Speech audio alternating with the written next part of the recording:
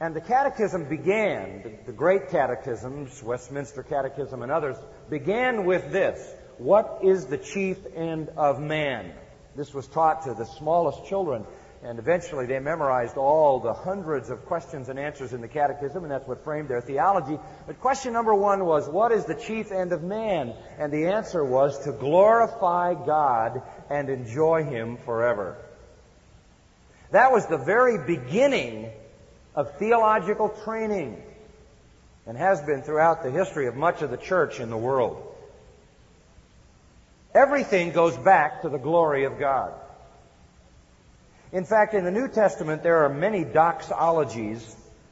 None is a more noble and wonderful doxology than that of Romans chapter 11, where it says in verse 36, "For from Him and through Him and to Him are all things. To Him be the glory forever. Amen." Everything is to go back to the glory of God. That is the foundation of all true religion. God made everything for His glory. In fact, in Psalm 19 it says, "The heavens declare the glory of God." And they are there to put His glory on display. In Isaiah 43 and verse 20, the prophet said that God said, "From the beast of the field I will get glory." Whether you're talking about stars and planets, sun and moon, the solar system, or whether you're talking about the animal creation that God has placed on this earth, they are all intended for His glory. Everything is for His glory. In fact, the creation, for the most part, doesn't argue. Stars don't rebel. There's never been the rebellion of the stars. There's never been the rebellion of the planets. There's never been the rebellion of the cows, or the rebellion of the horses, or the mice, or the spiders, or the snakes. They don't rebel. They just give God glory. Every day, day after day, the psalmist said, night after night, they give God glory. They have no capacity to do other than that. God gave them no choice. They cannot rebel. They are not self-conscious. Inanimate and animate objects in those categories are not self-conscious. They have no consciousness of truth or reality. If they are at all alive, they operate by inexorable laws that are absolutely fixed and move only in any variation by virtue of instinct. God only made really two creatures with a will and an ability to rebel, angels and men, and both exercise that option. And that is the tragedy, that there are angels who refuse to give God glory and have been thrown out of heaven, and we know them as demons. And men refuse to give God glory, and they too fell. And now, in a sense, sadly, God never provided a saving plan for angels. Angels who fell are damned forever. There's no hope of salvation. There's no grace for angels. There's no mercy for angels. In fact, hell was prepared for the devil and his angels. God saves no angels, restores no angels, forgives no angels for their rebellion and their iniquity. But when it comes to the human race, when man fell, God immediately put in place a plan by which fallen man who refused to give God glory could come back to the place where he gives God glory, and that's the whole redemptive purpose. So God is calling sinners to give Him glory. That is the plan. That's the heart of it. The Apostle Paul understood this when he expressed the doxology in 1 Timothy 1:17. Now to the King, eternal, immortal, invisible, the only God, be honor and glory forever and ever. Amen. That's the heart of all true religion, is to glorify God. And we are called to that. In Psalm 16, we get in touch with that same principle, perhaps from a little different perspective. a psalm of David, in which he gives us the focus of his life. In Psalm 16, we read this in verse 8. I have set the Lord continually before me. I have set the Lord continually before me. What does he mean by that? That everything in his life is viewed in the light of God. In other words, it's like looking through rose-colored glasses. He's looking at everything through God's eyes. I have set the Lord always before me so that I see everything through Him. It's another way of saying I do what glorifies Him. He is always in my conscious thought. I always ask the question, will it honor God? Will it please God? Will this be what brings Him glory? Will this be what brings Him reverence and worship and awe? Will this be what pleases Him? Will this be what satisfies Him? It's always the question. Paul, in writing to Titus, calls this same concept adorning the doctrine of God. Doing whatever we do to adorn the truth about God, to satisfy Him, to please Him. In Romans 12, Paul says that our act of spiritual service is to do what is well-pleasing to God, to give Him glory.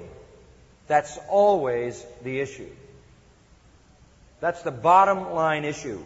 And He deserves it because He is God. Turn with me to Romans chapter 1, and let's look a little more closely at some scriptures. And I'm going to introduce this concept to you this morning, and then we'll talk about specific ways we do that in the next two sessions. But in Romans chapter 1, I want you to get in touch with a very important issue here. Verse 18 of Romans 1 says, the wrath of God is revealed from heaven. God is a God of mercy, of course, and grace, but God is also a God of justice and wrath, a God of punishment. And God releases His wrath against ungodliness. Down in verse 21, He defines that ungodliness in a most interesting way. He says this, even though they knew God, they did not glorify Him as God. Now there is the single indictment of the fallen human race. The iniquity which damns them, the sin which brings about the wrath of God, is a failure to glorify God. Again, that is always the issue. To glorify Him is to be blessed. Not to glorify Him is to be cursed. They did not glorify Him as God. That is the indictment. Verse 23 says, they exchanged the glory of the incorruptible God for an image in the form of corruptible man and birds and four-footed animals and crawling creatures. What's that talking about? That's talking about false religions substituting for the true. All different kinds of idols and even the worship of man himself, which is our contemporary religion, humanism, materialism. But the indictment is, they did not glorify Him as God. This is the issue upon which everything in redemptive history turns. Now, with that kind of general background in mind, I want to give you the history, a very brief history of the glory of God. I want you to follow it very closely because it is crucial. Back in Genesis chapter 3, God created man and woman, put them in the garden. And in Genesis chapter 3 and verse 8, this is what we read. And they heard the sound of the Lord God walking in the garden in the cool of the day. And the man and his wife hid themselves from the presence of the Lord God among the trees of the garden. This is a tragic moment in human history. Adam and Eve had been fellowshipping with God. They had been walking and talking with God. They were in perfect fellowship with Him. He was there. In what way was God present in the garden? He revealed Himself as light. The Hebrews called it the Shekinah. Have you heard that word? It's a word that means presence, the very word here. But God had produced a light, a shining, brilliant, translucent light, which was the manifestation of Himself. God doesn't have a body because God is a spirit, and as Jesus said, a spirit has not flesh and bones as you see me have when He spoke to His disciples. So a spirit is an immaterial being. God is a spirit, but when He materialized, when He revealed Himself, He materialized as light, blazing, shining light called the Shekinah glory. And in that form, God moved in the garden and talked with Adam and Eve and fellowshiped with them. And then they sinned. And upon the occasion of that sin, God returned to find them in verse 8. And as God moved toward them, they started to hide behind the trees. And they were hiding from the Shekinah. Now here is the beginning of the redemptive plan. Man and woman had walked and talked with the glory of God revealed in this blazing, glorious light. And then they sinned, and the fellowship was broken. But here comes God, bringing back His glory, seeking man again. It's a marvelous thing, because He could have chosen to deal with man the same way He dealt with fallen angels, and that was to damn them eternally to hell with no hope of salvation. And they too are eternal beings who will live forever in torment. Angels are. Fallen angels.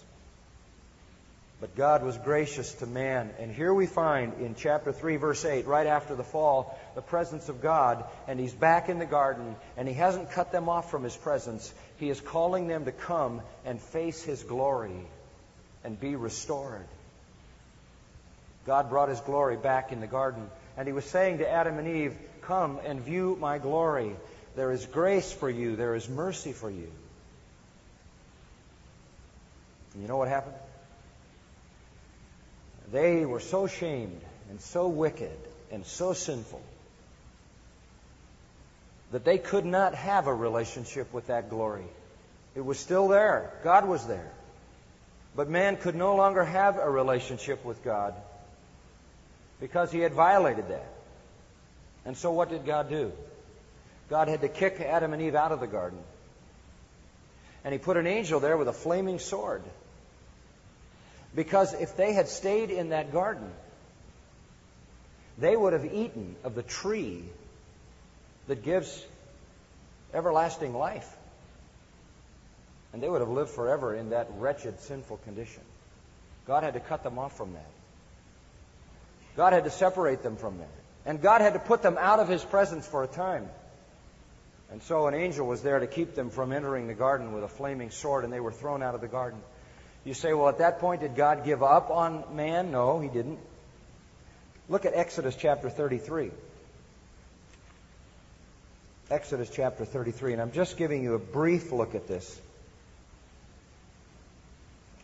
In Exodus chapter 33, starting in verse 13, God comes to Moses, and Moses is up in the mountain and says, I want you to lead my people out of Egypt. And God says, they've been captive long enough. You remember they were 400 years in Egyptian captivity. I want you to lead them out. Verse 12. Moses said to the Lord, see, thou dost say to me, bring up this people. You're telling me to lead this people out of Egypt, but thou thyself hast not let me know whom thou wilt send with me. Moses says, you think I can do this alone? I can't. Who are you going to send, God? Who are you going to send? Now therefore, verse 13, I pray thee, if I have found favor in thy sight, let me know thy ways, that I may know thee, so that I might find favor in thy sight. Consider too that this nation is thy people. God, I need to know you better. God says, I'm going to go with you. Moses says, I need to know you better. I need to be sure that you are really identified with this people. Verse 14, and he said, my presence shall go with you. The Shekinah is back. The glory of God is back. And God says, my glory will go with you.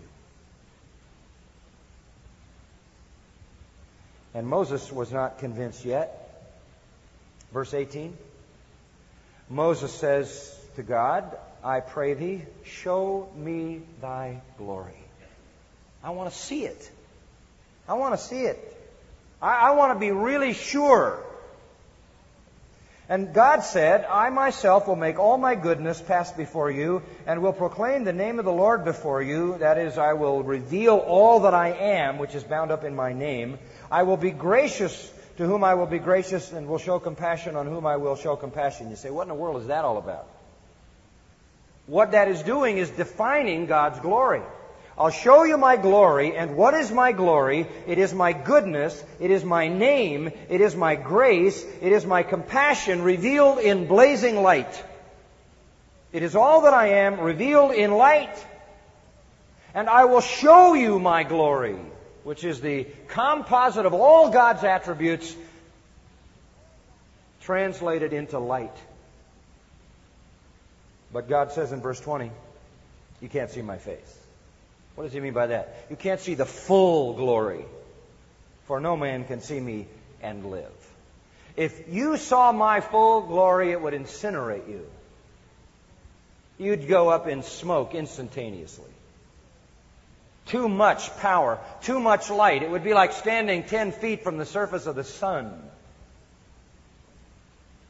So the Lord said, there's a place by me. In verse 21, you'll stand there on the rock, and it'll come about while my glory is passing by. I will put you in the crack, the cleft of the rock, cover you with my hand until I have passed by. Then I will take my hand away, and you'll see my backside, but my face shall not be seen. Obviously, God doesn't literally have a hand, but He is saying, what I'm going to do is cover you. You get in the crack of that rock, and I'm going to have my glory move by. You can't see the full glory. You can't see the front of it, but I'll let you see a little of the back. And I'll just pull my hand away so you get a glimpse, and then I'll cover it, or you would be consumed.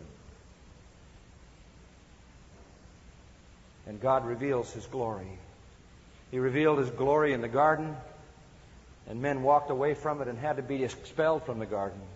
Now the glory of God comes back, and God is again saying to sinners, I am the glorious God, and I want to have a relationship with you. Will you honor me? Will you glorify me? Will you recognize me for who I am? And glorifying God is simply recognizing Him for who He is and acting in response to that. And so, I don't know if you know the rest of the story, but Moses looks out from the rock. You have to get to 2 Corinthians 3 to get the full story. He looks out from the rock, and the glory comes by, and he sees the back part, and it gets all over his face. And all of a sudden, he becomes just a glowing face. And he goes down the mountain now, and he's just shining like the sun, because he got the glory of God all over his face. Chapter 34 tells us a little more about the revealing of the glory of God. But Moses comes down the mountain. Let's just think about 2 Corinthians for a moment. Moses comes down the mountain, and 2 Corinthians 3 describes the whole thing. And he looks at the people, and his face is just shining. And God, in His mercy, has brought the glory of God not only to Moses, but now to all of Israel. To all of Israel. And again, He is saying, will you acknowledge my glory? Will you see me for who I am? The glory could have gone away and stayed permanently in the garden. But here it is, and it comes back. And God is saying to Moses, and God is saying to the people of Israel, will you see my glory? Will you give me glory? Will you honor me as God? And you know the sad truth? What happened to that nation of Israel? They all died in the wilderness because they wouldn't honor Him. Adam and Eve had to be thrown out of the garden. The children of Israel had to die in the wilderness. You say, did God give up? No. No. Look at Exodus chapter 40. And in Exodus chapter 40, God said that while you're wandering around, I want to bring you my glory. And I want to put it inside a special tent called the tabernacle. So in chapter 40, you have the tabernacle being erected. And you remember there were 12 tribes in Israel? 3, 3, and 3. were set around the four sides of the tabernacle so that they all, when they camped, all focused on the tabernacle. Everybody looked at the tabernacle. It was the centerpiece. And in the center of the tabernacle was the holy place, and inside the holy place was the Holy of Holies, which was to be the dwelling place of God. And so when the thing was finally erected, go down to verse 34. As soon as the tabernacle was finished, verse 33 says Moses finished the work. Then the cloud covered the tent of meeting. The cloud all of a sudden comes down. This is the same cloud that God sent to lead them by day, which was a pillar of fire by night, and that was nothing more than Shekinah glory. So the glory was on the mountain. Moses saw it. It was on Moses' face in front of the people. It was in the sky as a pillar of fire by night and a pillar of cloud by day. And God just kept His glory in front of those people. He continually manifested Himself in that manner and called people to recognize His glory and respond appropriately. And now what happens is the tent is complete. Verse 34, so the cloud covered the tent of meeting. The glory cloud just comes right down like a fog and sets on top of the tabernacle. And then it says in verse 35, the cloud settled on it, and the glory of the Lord filled the tabernacle. Throughout all their journeys, whenever the cloud was taken up from over the tabernacle, they moved. When the cloud was not taken up, they didn't move. That's how God directed them with His glory. When His glory went up, they followed it. When His glory stayed, they stayed.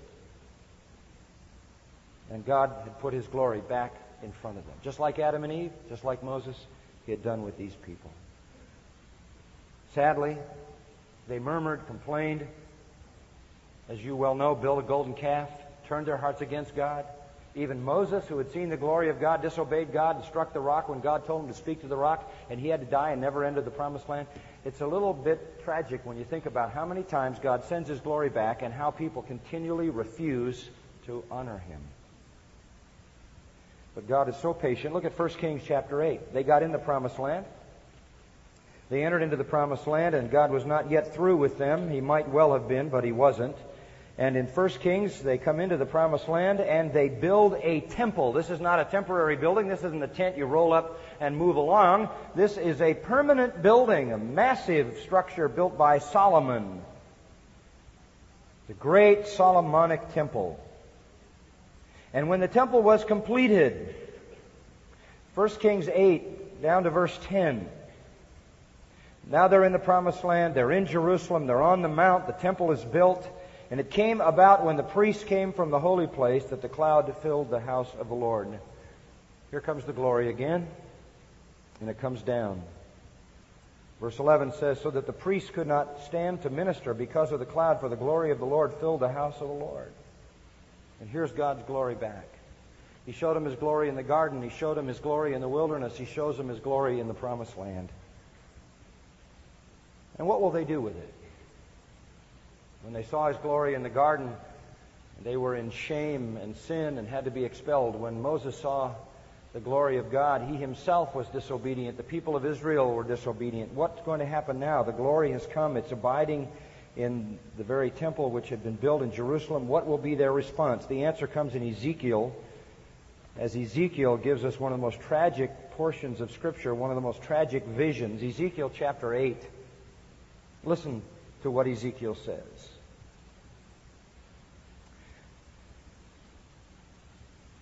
Verse 5, chapter 8. The Lord speaks to Ezekiel. Verse 4, you might want to read, the glory of the Lord of Israel was there. And he says, I saw it. Here's the glory again. I saw the glory. And then God said to me, Son of man, raise your eyes toward the north. So I raised my eyes toward the north. And behold, to the north of the altar gate was this idol of jealousy at the entrance. This is unbelievable. Here's the temple. Ezekiel is looking at the temple. God says, look at the north gate of the temple. He looks at the north gate of the temple and he sees an idol there. They have brought an idol into the temple where the glory of God dwells. Verse 6, he said to me, Son of man, do you see what they're doing, the great abominations which the house of Israel are committing here, that I should be far from my sanctuary? But yet you will see still greater abominations. Here again, the glory is there, the magnificent temple, the glory cloud is there, and God is saying, recognize me, give me glory, give me honor, fall before me, worship me.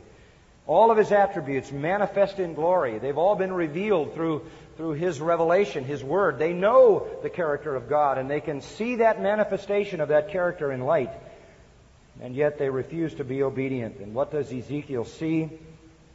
It's just unbelievable.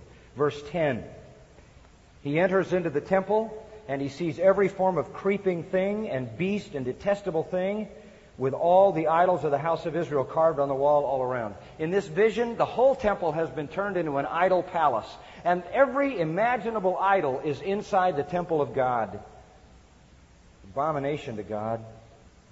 And then in verse 11, you have some men who are functioning as priests who had no divine right to function as priests. And then in verse 14, you see women weeping for Tammuz. Tammuz is the mother of Baal. Baal died, Tammuz wept, and the false religion of Baal worship said Tammuz was raised from the dead. They're worshiping Baal. We looked again, verse 16, and they had their backs to the temple and their faces toward the east, and they were worshiping the sun. Unbelievable. In the temple of God. The glory was there in the garden, men turned away. The glory of the face of Moses and leading Israel, and in the tabernacle they turned away. Here in the temple, they filled the temple with their idols. And then the rest of this section, and I won't read it, is just incredible. The glory then moves. Ezekiel watches. The glory goes over the gate, and it goes up in the sky, then it goes out over the city, then it goes out into the wilderness, and it disappears. And that's what the word Ichabod means. The glory has departed. And God said, you will not give me glory, and left. And He could just as well at that point have said, that's it, I've had it, that is the end. But He didn't. The glory came back. Only this time it didn't come back in a tent, and it didn't come back in a building, and it didn't come back on a face, and it didn't come back in a garden. Look at John 1:14. John 1:14. And the Word, who's that? Jesus Christ. And the Word became flesh and dwelt among us, and we beheld His what? His glory. This time the glory came back in a body. The glory came back in the form of Jesus Christ. And you remember that that is indeed the case, because on the Mount of Transfiguration, read it in Luke chapter 9, when the disciples were taken up to the mount with Jesus, it says He was transfigured before them. What it meant was He just pulled back the veil of His flesh, and what did they see? Blazing light. The glory of God in a body. You say, wow. Whoa, certainly this time the world will properly respond. Oh? What did they do to Him? Murdered Him. They killed the glory of God. Drove nails through His hands, through His feet. Rammed a crown of thorns on His head. Shoved a spear into His side. Spit on Him, cursed Him, mocked Him.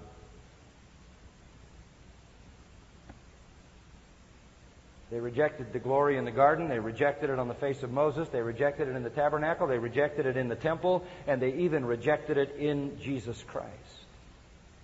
They saw the glory of God shining in the face of Jesus Christ, Paul says in 2 Corinthians. They saw the glory of God shining in the face of Jesus Christ, and they rejected it again. Again. You say, well, will the glory come back again? Yeah. It'll come back again. Only next time won't be any rejection. Look at Matthew chapter 24. Matthew chapter 24 describes the second coming of Christ.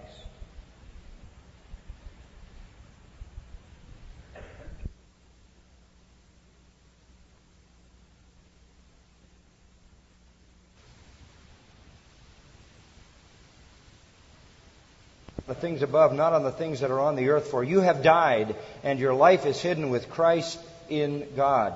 When Christ, who is our life, is revealed, then you also will be revealed with Him in glory. Listen, when the glory comes back, we're all going to be with Him in that glory. When He returns, we're all coming back with Him. That's one reason why I believe in a pre-tribulation rapture. How can we come in glory if we're not there yet? So I believe that we'll come in that great cloud of glory with Him. Why? Because during this present age, and certainly even more wonderfully then, we are the repository of God's glory in this world. In a garden, the glory was revealed. On the face of a man, in the sky, in a tent, in a building, in a person, Jesus Christ. But now, I believe the glory of God is in us. It's in us. This is an incredible, remarkable, astonishing thing to think about. The only glory that the world sees is the glory of Christ in us. Listen to Colossians 1:27. Christ in you, the hope of glory. That's it. Where is the glory now? It's in you. It's in me. Just like it was in the garden, just like it was on the face of Moses, just like it was in the tent and in the building, just the same. It's in us. Someday that full glory will be manifest in the second coming. That's what Paul in Romans 8 calls the glorious manifestation of the sons of God. But that's not yet apparent to the world. They see us walking down the street and they can't tell we're any different. They don't know the glory's in us. But someday it'll burst out. But in this world now, we are the only hope of glory. And as we live to the glory of God, people see that glory shining through. Christ in you, the only hope for people to see the glory of God. What a tremendously high calling. What an unbelievable responsibility. To share another passage on that same theme, Ephesians 3, for example, where it says in verse 21, to Him be the glory, listen to this, in the church. It's in us that the glory dwells. It's from us that the glory shines. And that's how we're to live. We are to live to the glory of God. We are the tabernacle of the glory of God. We are the temple of the glory of God. In fact, listen to 2 Corinthians 4:6. God is the one, listen to this, who has shone in our hearts to give the light of the knowledge of the glory of God in the face of Christ. What an unbelievable statement. God has chosen to shine in our hearts to reveal His glory through us. That can only happen as we live to His glory, as we adorn His character. That's why we're here. You're a tabernacle for the glory of God. You're a temple for the glory of God, the temple of the Holy Spirit. Your face should shine like Moses. You should radiate the glory of God, radiate the character of God, radiate the attributes of God. People ought to look at you and see the love of God. They ought to look at you and see the mercy of God, the grace of God, the compassion of God, the wisdom of God, the understanding of God, the purity of God. You should be a shining vehicle for the glory of God. And that's what spiritual growth is. 2 Corinthians 3:18. You go from one level of glory to the next level of glory as the Spirit of God works in your life. You get shining brighter and brighter and brighter and brighter. And you know what spiritual maturity is? It's just the progress of that brightness. You have lights in your home with a switch that doesn't just turn them on and off, but is a dimmer switch. That's what God wants to do in your life. Just keep turning that deal higher and higher and higher. That's spiritual development. That's spiritual growth. Until you just shine brighter and brighter and brighter, and the glory of God is manifest through you as God reveals His character through you because you live to His glory. That is true religion. That is real spirituality. That is spiritual growth. Now that leaves a question. How does that happen? How can I live that way? And I'm going to answer that question Wednesday and Friday. Okay? Let's pray. Father, thank you for a wonderful beginning this morning. Thank you for time in your precious word. Oh, Lord, how I pray for these young people. I pray for their spiritual growth and development this year. I pray that they would shine ever brighter with your glory. May they just radiate who you are. May you be honored in all our lives. For Jesus' sake, amen. God bless you.